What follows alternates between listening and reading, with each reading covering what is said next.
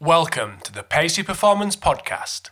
Today, I'm speaking with Senior Lecturer in Elite Performance at the University of Central Lancashire, John Kiely.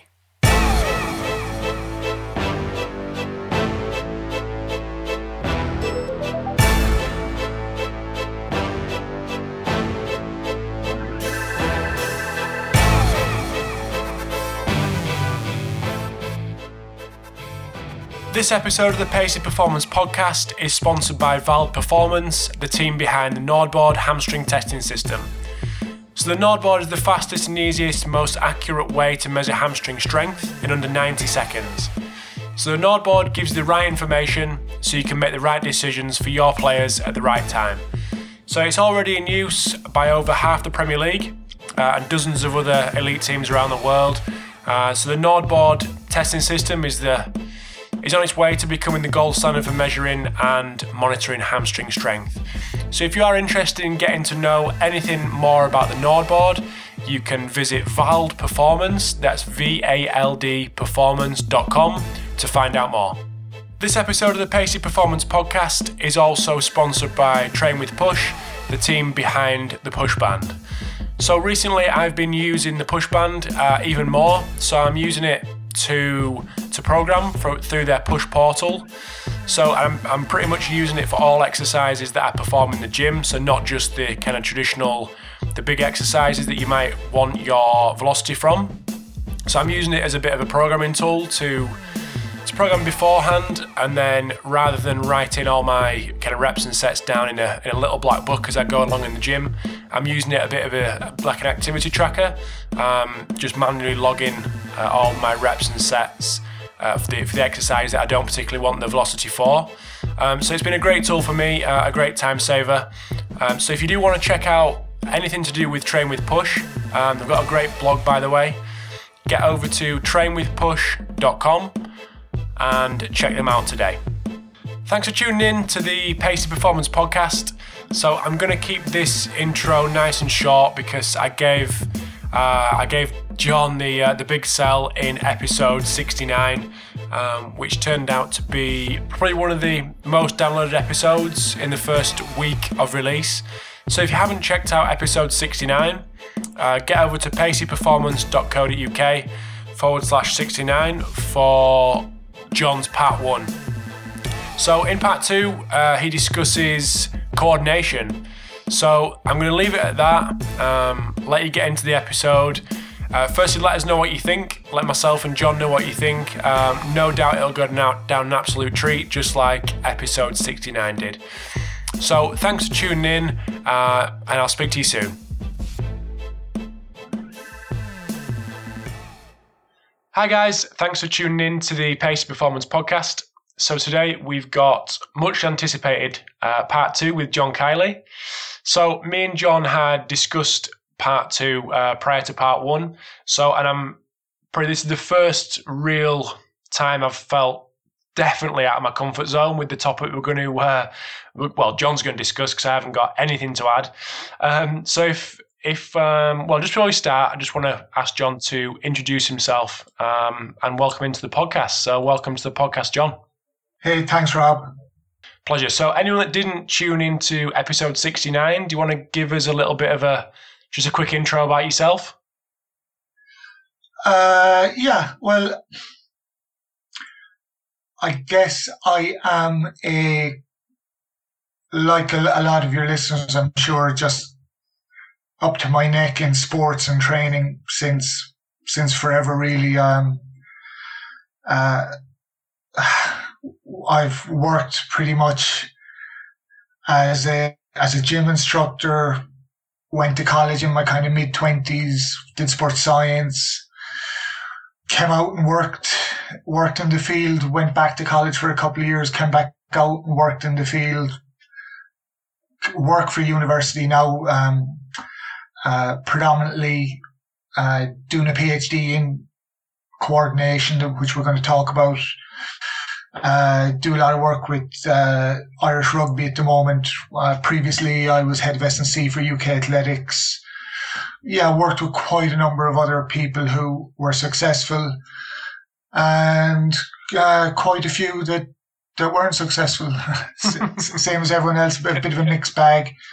I had my own international career way back, so it was very average. But I had that experience in the bag, and as a kind of a hard training athlete. So yeah, I guess what you could say is, hopefully, I have a mix of practical experience, just time in the ground. I've clocked up my 10,000 hours in the gym a couple of times over at this stage, and and hopefully,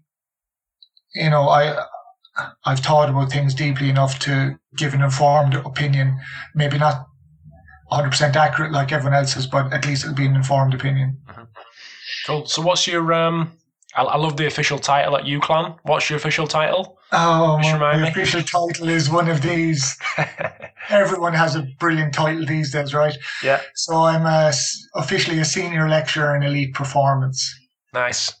Good. Sounds great. I'd love to meet you.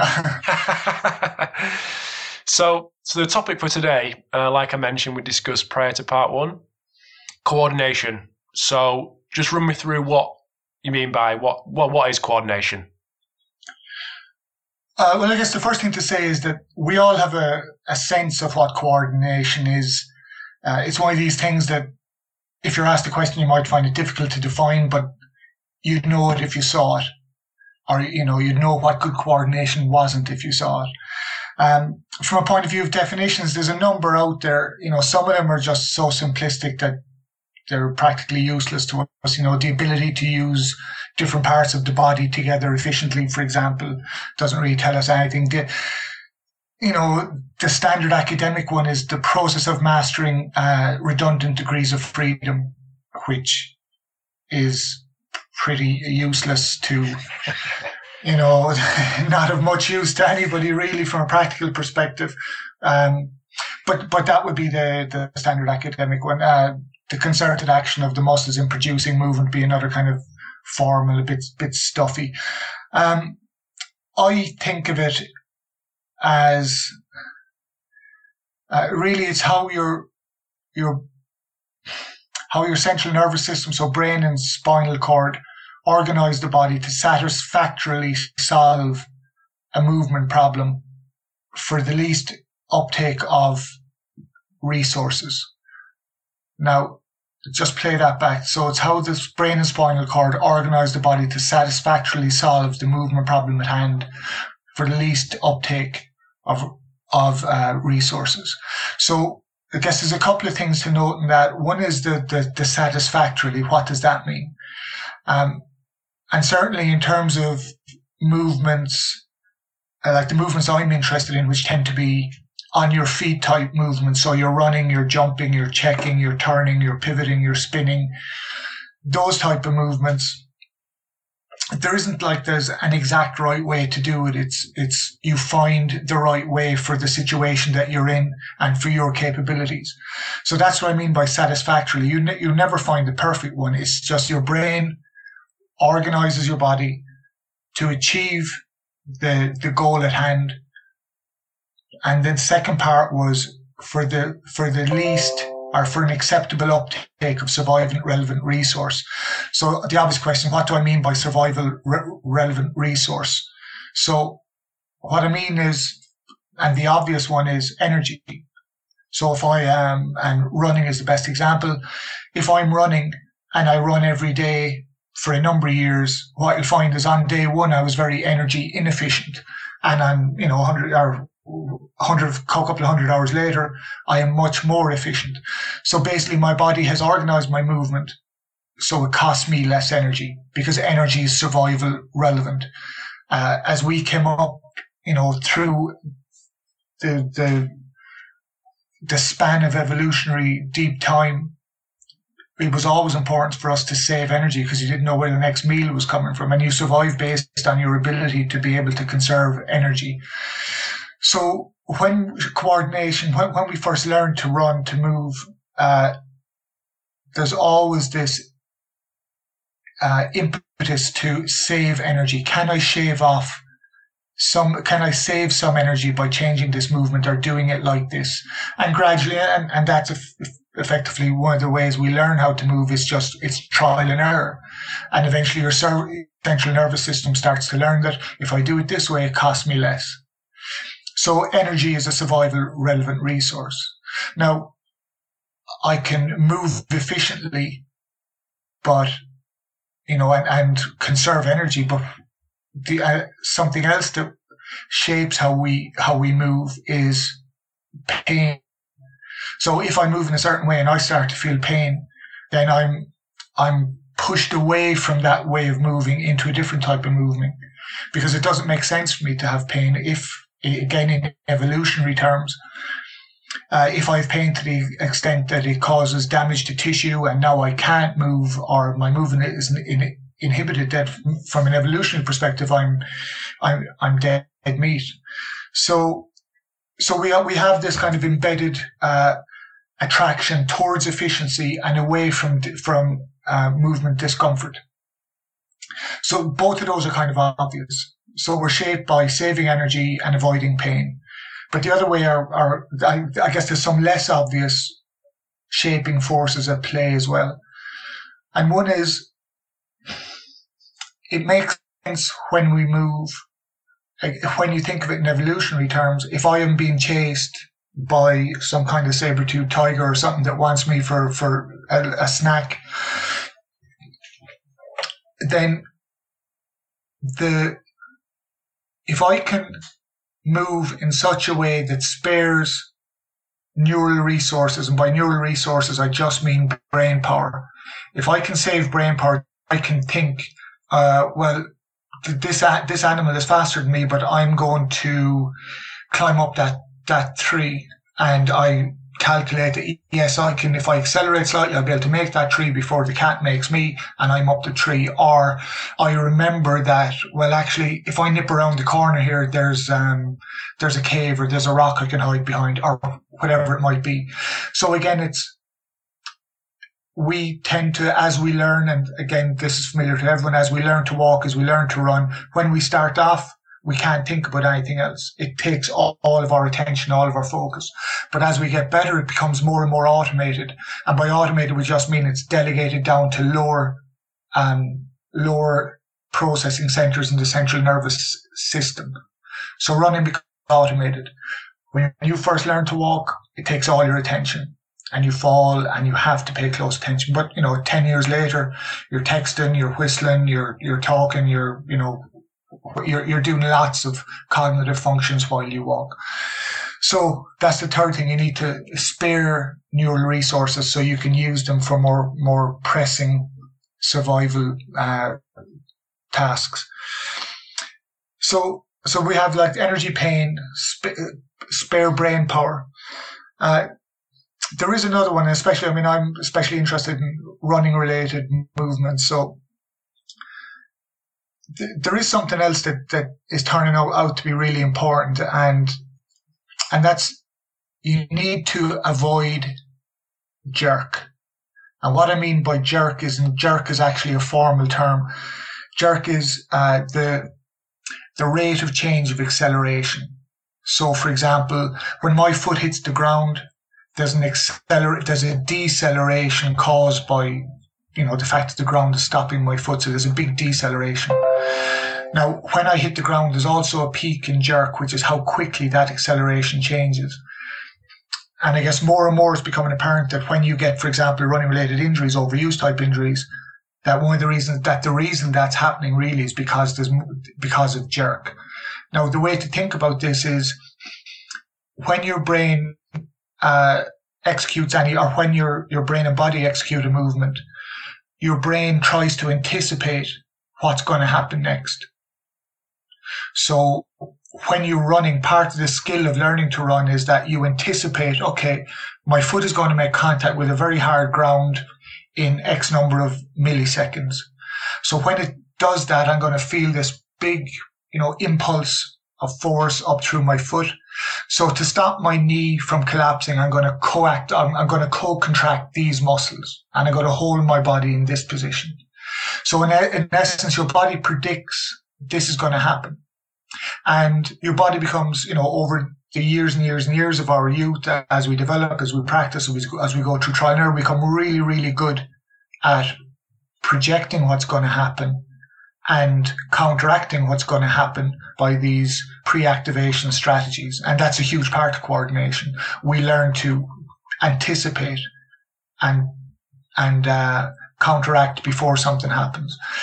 But what jerk does is jerk is very, very difficult for the central nervous system to predict. So what you end up is you land, and if you've high jerk, what it means is that you don't have this co-contraction patterns that go on to buffer jerk, and what jerk effectively does is just slam your tissues, slams them into end range, jerks them about a little bit in a way that isn't controlled, that isn't dampened by co-activation, and it's just getting constantly snapped. After a while you develop a hot spot. That gets worse and worse. It might adapt your movement pattern, and then you're on the road to injury, or at least a lot of pain in an isolated area. So it's not just that you learn to coordinate to save energy. You do to an extent, but it's not just that. It's what you have to do is you have to resolve all of these issues. You have to find a way to run that is efficient, that spares you from pain, that you can automate, so it spares brain power, and that moderates jerk, so it closely controls jerk. So coordination isn't about becoming, totally minimizing energy expenditure. It's about trying to balance all these. And there was, back in the kind of early 50s and 60s, there was one of the early complexity theorists, a guy called Herbert Simon, had a great word for it. He said what you do is, in situations like this, is that you find a way to you find a solution that is satisfactory in terms of it achieves the goal, and it's just about good enough to balance saving energy, avoiding pain, sparing neural resources, minimizing jerk. And he called it, you find a solution that satisfies. It satisfactorily suffices. So that's what I meant by survival relevant resources. So how do we learn how to coordinate movement then? So when we start off this process, and obviously this process starts off, as soon as you're born, and an infant will have some deeply embedded little reflexes, and they'll clench their fists and so on. And that process really progresses gradually as they get older. And the more you move, the better you get at coordinating. And effectively what happens is your brain is just sending a little, as a young child, it's just sending a little sputter of, electricity to the muscles, and they flick, and there's a little tick, and there's a squeeze. But gradually, the more you activate, the more your brain tunes into, okay, this is my finger, this is my hand, this is that patch of skin, and the brain starts to map out in the motor cortex the neurons that control specific, patches of tissue in the body. And every time you activate, you get a sensation back that's feedback effectively that says, well, when you sent me this signal, this is what happened, and this is how my finger moved. And you do that 100,000, a million, multiple millions of times, and you learn to anticipate, okay, if I send this signal, this will happen. And all the time when you send that signal, there's a feedback loop that goes straight back to your spinal cord, motor cortex. That's, you sent this signal, my finger moved this much. Okay, I didn't want it to move that much. I'm going to adjust that signal, and so on. And and I guess the important point out of this is, and I think it is a relevant point for when we talk about practical implications. We often think about activation in sport, or in skilled athletic movements. We think of activation as, it's like something that's stored in your brain, like some type of motor program in some big library system that you plug in, and this is my running program. But that's not really the way it works. Really what's happened is you have, through vast experience, all your maturation, developmental years where you're moving, you've learned to map this. If I send this signal from these bunch of neurons, this is going to happen, and I'm going to move in this way. And eventually you learn to triangulate. This is what I intend to do. This is the activation I'm going to send. This is the sensation I should send back, or that should come back to me. So, and I guess the key thing is that every time you send an activation signal, sensation changes automatically. And every time sensation changes, then activation changes as well. So it's an ongoing feedback, feed forward loop. And the two of them, activation and sensation, become kind of irreparably entwined. So one automatically changes the other. They're not two separate things. And again, the reason I'm, kind of dwelling on this is that we often think that it's all about the signal you send, but it's not. It's just as much about the signal that's coming back. And the interesting thing is that if you see people who've had, like, there are certain diseases, afflictions of the nervous system that impair someone's ability to get sensory feedback, but don't impair your ability to send a signal. So basically, the mechanisms for sending a signal to the muscles is fine. It's just your sensation is inhibited. And typically those people can't move. They can't move because they can move, but they can't walk, for example. They can't reproduce skilled movements. They can send a signal to the muscle and cause the muscle to contract, but without the feedback to say, ooh, that's too much or that's too little, then they can't move, and they can't, for example, they can't walk. They could push themselves off a chair, but they'd fall. They couldn't stabilize. And I guess that's just worth mentioning because we don't normally prioritize, or we don't normally emphasize the importance of sensation, of sensory feedback in producing skilled movement. So you mentioned there a couple of times, like adolescents going through kind of the stages of maturation. Is what you're saying there kind of giving more credence and backup to the whole kind of LTA model of exposing young football players, rugby players, whatever it may be, to multiple movements? So not just getting football players to play football, rugby players to play rugby, but getting them climbing, getting them doing different activities to build up this library of movement. Yeah, well, you could certainly use this as an argument to support that. So that would be kind of the dangers of early specialization. In terms of, I start a sport very young and I stick with that sport, and the predominance of my movements are related to that sport. Now, I think that argument is maybe done and dusted to the extent that typically if you specialize early, you tend to get a lot of injuries as an adult. And I would think that that's an artifact of the fact that the types of movements you have been limited. Limited to that sport that you've specialised in. So I guess there's two ways of looking at it. The obvious thing to say is, well, there's a huge benefit of playing multiple sports or engaging in multiple physical activities. And to a sense, I think that's a no-brainer. I think you absolutely need to do that. Now, in certain sports, though, you need to be specialising early. If you want to be a swimmer or a gymnast, you need to be doing that stuff early. I guess what you could take from it is that, okay, maybe I'm going to specialize in my sport early, but I'm going to make sure that around this young athlete, I'm building a large diversity of training activities. So even if their competitive movements from a young age are all within one sport, be it a gymnast, I'm going to put lots of movements around their training.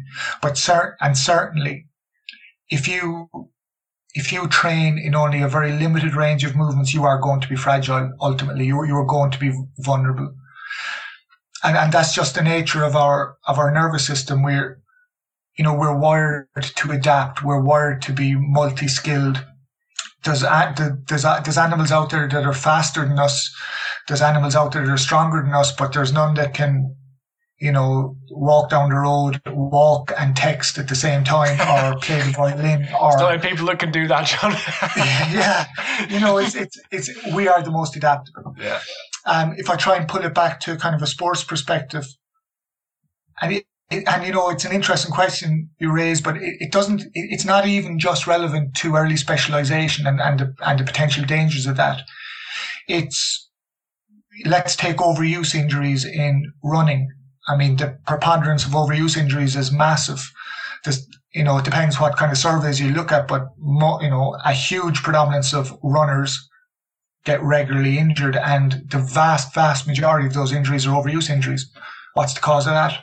Well, potentially, or most sensibly, the clever money is on the cause of that is you're executing a movement, a very narrow band of movements repetitively into fatigue without adequate recovery or without adequate diversity of movement. So, for example, if I develop a little hotspot around my knee because I've been running a certain way for X number of years, and now my volume is up, and let's say some fibers get tired or injured, and now I have less movement choice, and now all of a sudden my band of movement diversity decreases when I run, and all of a sudden, I'm getting that knee has been pulled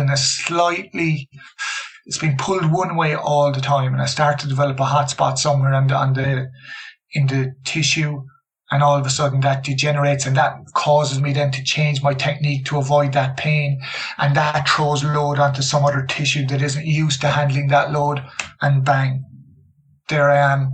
My knee is sore. I'm off training, and I'm scratching my head wondering what happened. Yeah, well, what happened was you executed too narrow a band of movements, too much, into fatigue, and you didn't give yourself a chance, and all of a sudden that stress had to come out somewhere, and it just happened to come out on your knee or on your hamstring or in your Achilles or wherever it might be. So when we're faced with a new movement problem, say coming through to childhood, actually learning to run, what is happening during that process? Well, that process starts out with you as a kid. You take a step, maybe you fall over, maybe you wobble. Again, it's taking all of your attention, all your concentration. For you to move forward, neurons in your motor cortex have to fire off. They stimulate muscular tissue, muscle fibers contract, they pull, you move, you make a mistake. But every time you make a mistake, you effectively learn. And it's that constant process of trial and error, trial and refine, that gradually leads us to the state where, we go from wobbly toddlers to, people who are so used to walking and running that we can do that and have a conversation with our training partner. And it's all down to the mapping of relationships between brain and body. So in the motor cortex, there are effectively what are called motor maps, where all the tissues of your body are effectively mapped out in terms of their relationships with the neurons that control them. So essentially what happens is I fire off these neurons and I know that this will happen in a reliable way. And that's the mapping process, but it takes time. And I don't know if I mentioned this the last time we talked, but even if you look at walking and you look at it in a very fine-grained way, we think that, well, walking's really easy, right? You know how to walk when you're 7 or 8, but actually you keep improving the efficiency of how you walk well into your third decade, well into your mid-20s. So beneath the surface, there's all these refinements coming online all the time, just related to practice. The more you practice it, the more refined you get. So I'm interested to ask about increasing the efficiency of sprinting. Is that something that you can elaborate on? Well, if we take increasing the efficiency of any kind of run or jump related movement, that's actually a good question. So maybe if I backtrack a tiny bit, I might be able to maybe shine a light on this a little better. So one of the reasons that we have this unbelievably long period of dependency compared to other primates or other animals, and that's there so we can effectively learn how to move properly. But when we develop those maps I mentioned, what we do is we get a very accurate sense of our capabilities, of how strong we are, of how much we can stabilize. So, for example, if you're faced with any movement, like, let's say, a sprint or a jump or whatever it may be, your brain instantly, automatically, without you being aware of it, does all these type of calculations and says, okay, well, yeah, I think I can execute that, but I will need to do this. I will need this pulse of power from my, the big muscles around my hips. I will need to position my foot this far ahead of my center of gravity. And it's all these stuff that they happen really instinctively. So basically you have a knowledge of your tissue capacities. Then your brain decides, okay, I'm going to signal those tissues and this will happen. And then the third leg of this stool is you get this sensory feedback, and that helps tie it all together. So you have, this is what I'm capable of. This is my perception of what I'm capable of. This is how I need to activate it to fulfill the movement task. And then you get the sensory information that informs you as you're moving, how you're going. And as that sensory information informs you how you're going, the activation changes to adjust around it.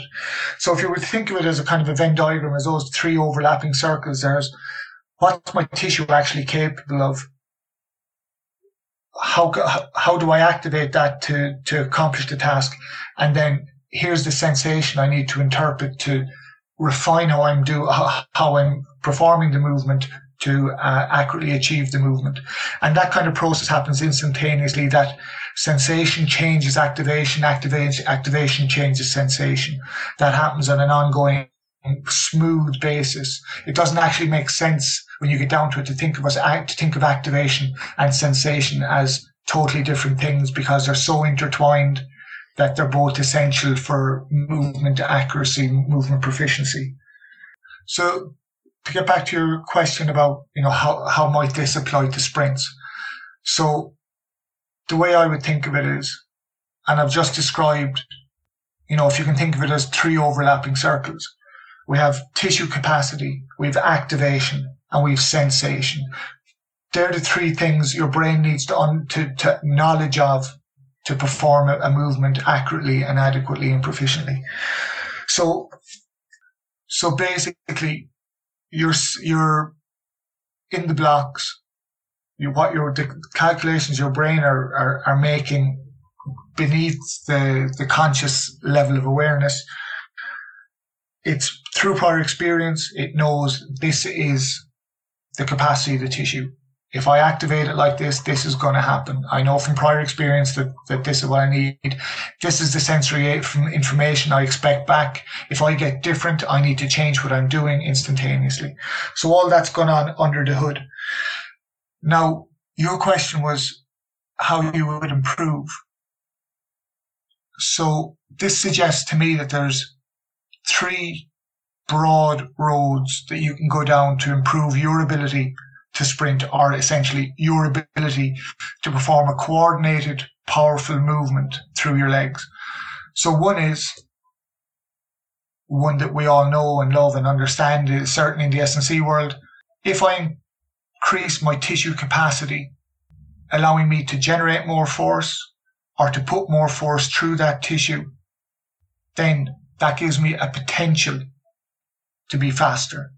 It only gives me a potential, because it all depends on, okay, now I have this improved tissue capacity, but how accurately can I activate it? Because if I can't activate it properly, if I can't take this enhanced, stronger tissue and build it into my sprint movement pattern, well, I'm just carrying extra tissue really, and that's going to slow me down. So I need to be able to coordinate. I need to be able to build it into my movement pattern. Okay, so tissue capacity and activation. There are two things we can train. The third leg of that three-legged stool I talked about was sensation. So it's sensation that is, as I mentioned, in that kind of inseparably entwined relationship, informs activation and changes activation. Okay, so I know I can train activation. I know I can train tissue capacity. Sensation is something that we never really talk about or think about. Can I train sensation? So if I was working with a sprinter and was looking at improving their ability to sprint, to be really powerful in a unilateral way through their legs, I would look at those three. I would certainly be looking at those three routes. And to be honest, in a sense, there's no other way to become faster. You have to improve one of those or all of those in an integrated way. You have to improve tissue qualities. You have to improve your ability to activate, and your ability to activate is inseparably entwined with your ability to interpret sensory information. They're the only three routes, really, when it all boils down, that you can make somebody more powerful, more efficient, faster, give them better running endurance, for example. So I guess I'm not really saying that we don't know. We know tissue capacity, and that's something that we try and train all the time, right? In the gym, that's a prime goal. We may not think of it. We tend to use, strong, just get strong, make you stronger. But stronger is always, strength is a product of, this is the capacity of the tissue, and this is my central nervous system's ability to activate that tissue. That's what strength is. It's those two things. It can't be anything else, really. So that's what we train. When we train for strength, normally what we're doing is we're doing a little bit of both. We're doing some movement, I don't know, let's say we're squatting, or it could be any movement.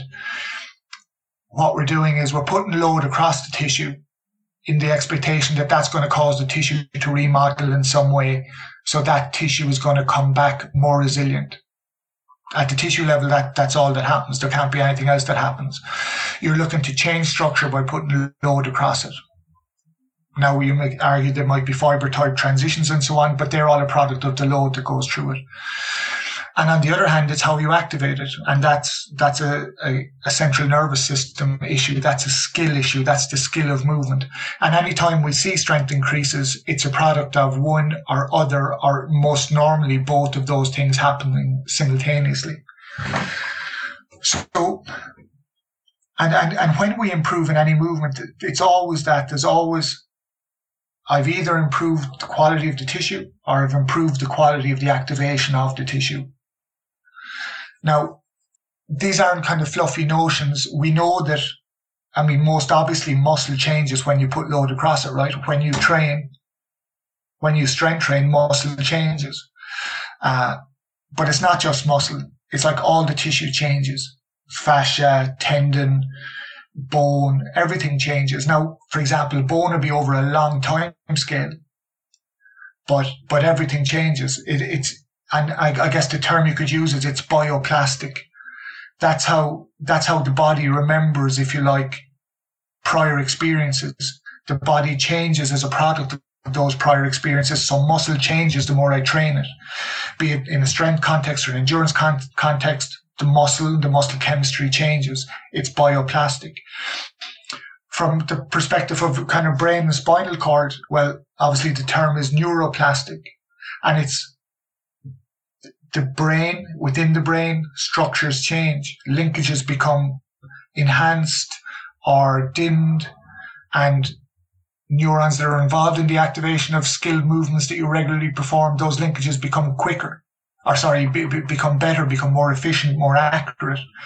And neurons belonging to, let's say, segments of tissue that you don't normally use together, their connection dims because it's not been used. And like, I guess the standard buzzword is, or buzz phrase is, tissues that are neurons that fire together, wire together, fire apart, wire apart.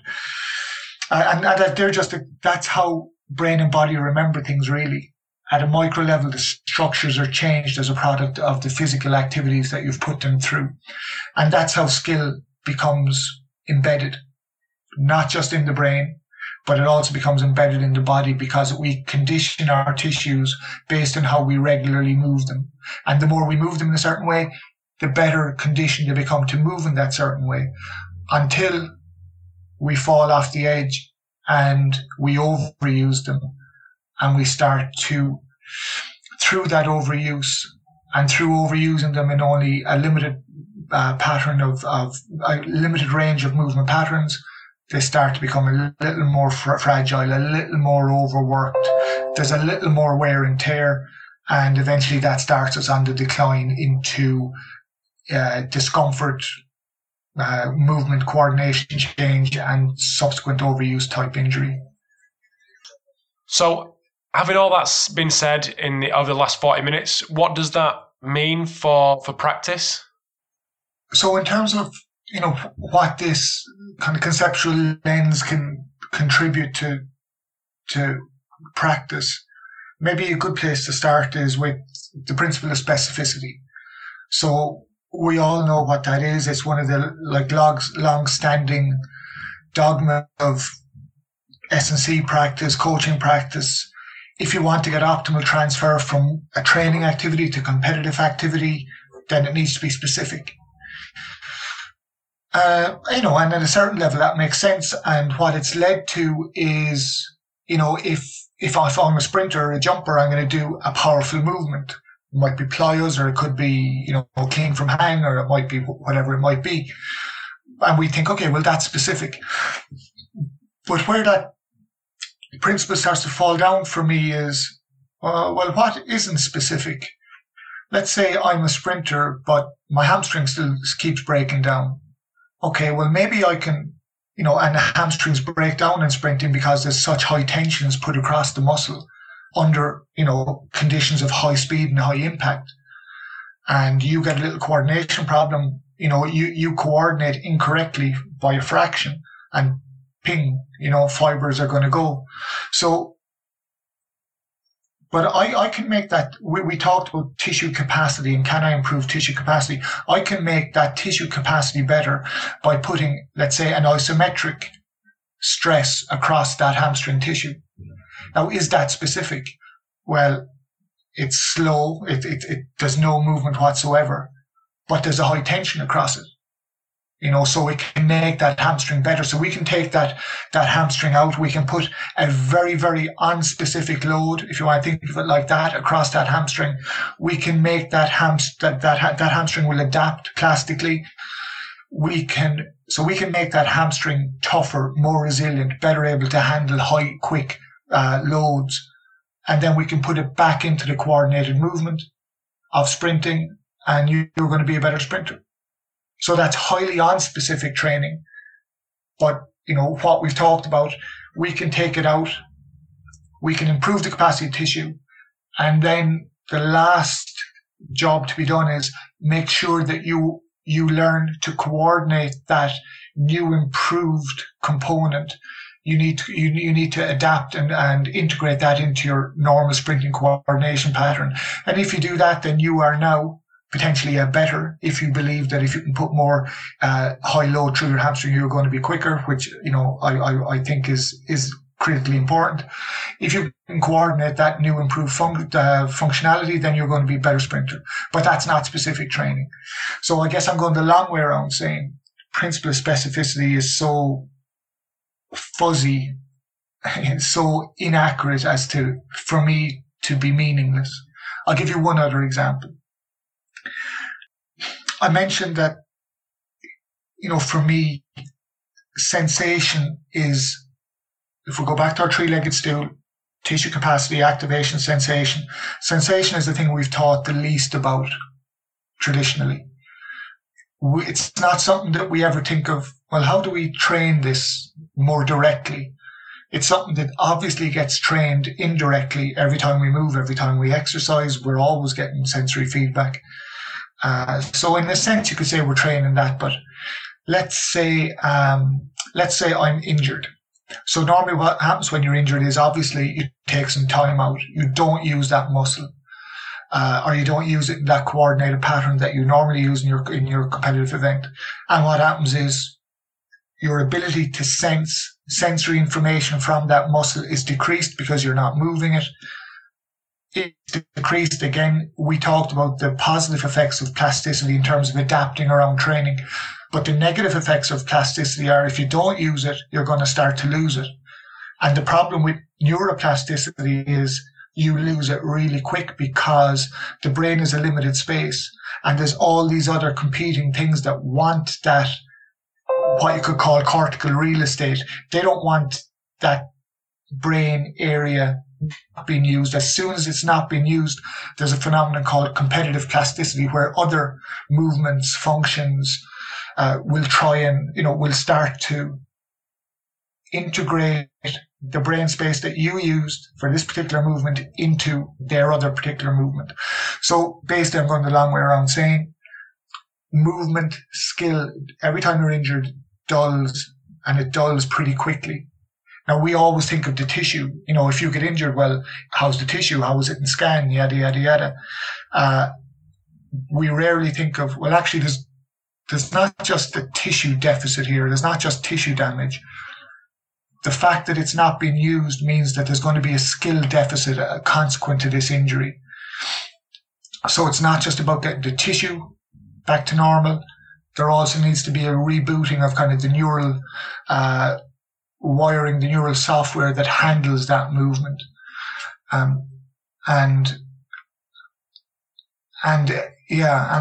think that's really important and not something we conventionally think about. We always seem to have in our heads that once strength is equalized, we're good to go. But no, that's not the case. There is going to be a legacy there. It's going to be an unseen legacy. But that legacy is coordination has been inhibited because both sensation, the interpretation of sensation and activation have both been dulled by misuse, by disuse. So I guess one of the big unanswered questions we had then was how can we more specifically train sensation if it's so important? How might we train it? And that's a really open question. And I don't have a solid answer that you can point to, hard evidence or anything like that. But I can tell you where my thoughts are on it and where they are at the moment. I think, we can put the athlete in movement problems or positions where they have to dial in a very intense way to sensation. And if they don't dial into sensory information, then they won't be able to complete the movement. I'll give you an example. If you were to use most people might be familiar with a single leg RDL movement that you would do without any weight, or an arabesque type movement. So let's say you stand on a foam pad. You might be barefoot, you might not, but you're on some type of instability surface and you invert, you bring your upper body forward, you bring your leg up behind while you're on this instability surface. Now, when you're doing that movement, you're not thinking consciously, I'm dialing into sensation here. But what you'll be aware of, if you do a few movements like that, you'll be aware that all of a sudden you're starting to get some fatigue in your lower leg. And if you were to look at your lower leg, what you'd see is that there's all these little reflexes kicking off. You're not controlling them. Your brain isn't even controlling them. These are just spinal cord reflexes that are kicking off all the time to stabilize you. Now, for me, that's a way of training sensory information. It's reflex is picking up a movement, a sensation. It's sending a signal to the spinal cord or to lower brain centers. Lower brain centers are kicking it straight back and say, do this, do this, do this. Under the threshold for awareness of the conscious brain, totally automatically. But what you're doing is you're training it by putting yourself in that situation. So, for example, a way you could train sensation is lots of those single leg stance stability type movements. It may be just on a solid surface. It could be on stability, a wobble cushion, a foam pad. It could be any of those things. But really, it's the type of movement where, and I guess the criteria that I would use to regulate whether or not this movement was adequate to stimulate the positive adaptation you want is that, does the athlete have to concentrate intensely to stay balanced? And if they do, if they start talking or thinking about something else, they fall over.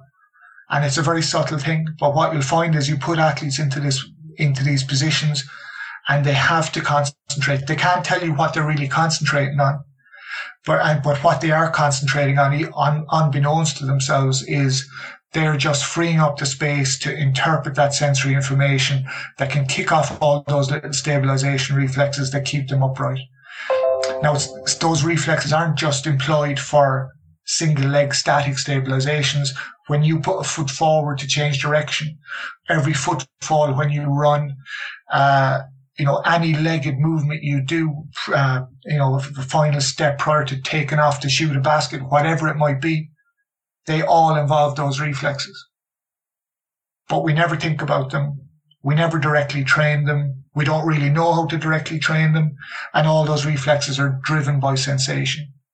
So as much as we can make an educated guess as how we might train these things, I would think something like that would be really useful. Single leg stabilization. And again, it falls outside of our normal way of thinking about things. But if you boil it all back to the three indisputable factors, that movement is dependent on your ability to activate what you got, to exploit it to its fullest, and that's, integrally dependent on your ability to interpret the sensory information that comes back from that tissue, then it seems like, to me, a worthwhile avenue, something to explore. I've used it in practice myself. I know other practitioners that use it. I think it's worth having a go, seeing how your athletes feel after a couple of weeks. Do they feel a little better? Do they feel a little more secure in certain movements? It's an interesting experiment for people, but I'm not trying to say it is the way. It's just as far as I've gotten, figuring out their way to train, to try and emphasize sensation in training. So there's those, static type movements, but there's also, for example, traditional, what we think of as movement drills. So normally with movement drills, everyone uses them, slow high knees or lunge walks or whatever it might be. But again, a commonly used tool. Now, the issue I have with movement drills is that once you learn how to do them, normally you can do them easily. So they just become warm-up movements. But another way of looking at it, given the background that we've just talked about, is if I make the movements more difficult, so the athlete has to zoom in, has to be aware of bodily sensations, has to concentrate to maintain balance. So it doesn't just become a warm-up drill, it now becomes, this is actually a movement skill drill. Does that add value? And I think, it certainly would. It enhances sensation, and enhancing that sensory interpretation automatically improves movement, automatically improves balance, automatically improves stability, automatically improves movement control under impact, all of those things. So a practical example might be, let's say a movement pattern that you would use in warm-up might be something like a slow high knees and then into a lunge. So a slow high knees to lunge walk.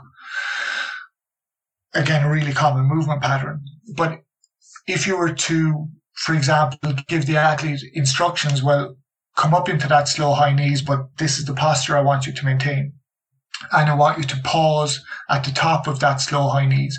And then I want you to slowly reach out with your trail leg and reach forward. And then I want you to, you layer on instructions. to add a degree of difficulty. So the athlete isn't automatically doing the movement in a way that's easy for them and in a way that's practiced. Or you could give them a brush pole to hold overhead, or give them one dumbbell to hold in one hand, or get them to do it barefoot, or get to do them through sand, or anything like that that just complicates the movement problem, increases the difficulty, so that executing that exercise keeps pushing out the athlete's ability to control movement, which is where we started off. I mean, that's what coordination, is your ability to formalize the right solution to the movement problem you're currently faced with. So I think building in all those little challenges, it's safe, it can be time efficient, and I would be very surprised if, listeners, if they haven't done it and if they use it with athletes, didn't see benefits, especially potentially with maybe athletes who don't have a long training background, or the opposite end of the scale, athletes who have a very large training background, but there hasn't been a lot of diversity in that training background. So you might be, you're on a few years of sport-specific training, as we conventionally think of it, which tends to be, a narrow enough band of training modalities. So I guess they're just three thoughts I would have. The principle of specificity, I think about that. What does it mean? Because you can train your tissue. Once you make that tissue better, it doesn't matter if it looks like, feels like, is the same speed as your sport-specific movement. It's about getting the tissue better. And then it's, can I enhance that communication between activation and sensation by putting people in movements that they have to dial into sensory information, they have to concentrate on, that challenge them either from a balance, a stability, or a movement range perspective. And so I guess to sum it all up, I think that, the deeper understanding of the underpinnings of coordination can help inform our practice. Maybe not, maybe you don't think that the what I've suggested are good solutions, but, once you understand the basics, the beauty of it is you make up your own solutions, you make up your own, exercises, you make up your own training tools to try and enhance it. But ultimately for me, we can talk about strength, we can talk about power, and you know what, we have for 40, 50 years. But unless you can coordinate those movements, doesn't matter how strong you are, you will not get faster unless you can use that enhanced capacity. You will not have more endurance, unless you can unless you can activate the muscles in the most energy efficient way. And that takes practice. And it doesn't just take sport-specific practice. I think it takes other things built in around that sport-specific practice, as we've just discussed, to optimize that capacity.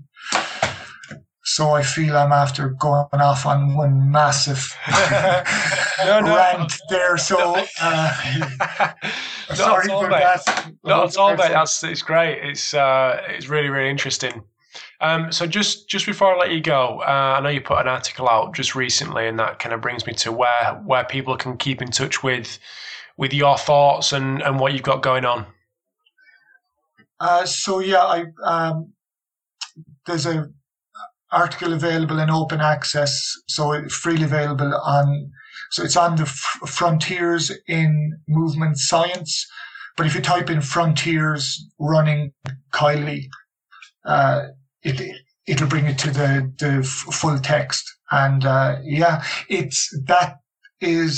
that's part of a series of articles I'll be bringing out. The next one isn't out yet. The next one is more practical. That's very much the deep background, what's happening in the brain, what's happening in the spinal cord, and so on. But hopefully if people read it, they'll find it interesting. And if they don't, or if they disagree with that, and feel free to get in touch and drop me a line, and it'll be good to hear from people. Nice. So what's your, do you know your Twitter handle off the top of your head? Yeah, it's at Simply Sports Sci. So Simply Sports and then SCI at the end of sports. Cool. And the second one will be open access as well, obviously, the second article of the series? Hopefully that's the plan. Yeah. Cool. Well, thanks for your time, John. Really appreciate it for for part 2. So yeah, we'll keep in touch, and I'll speak to you soon. Thanks a million, Rob. Thanks, mate. Thanks for tuning in to episode 76 of the Pacey Performance Podcast. Hope you enjoyed the chat with John. So, as I mentioned at the start, if you haven't checked out one of the most downloaded episodes so far of the podcast in episode 69, which was part 1 with John, make sure you check that out at paceyperformance.co.uk/69. So, massive thanks to all the sponsors today, both Val Performance and Train with Push. Plenty of guests, great guests coming up over the next couple of weeks.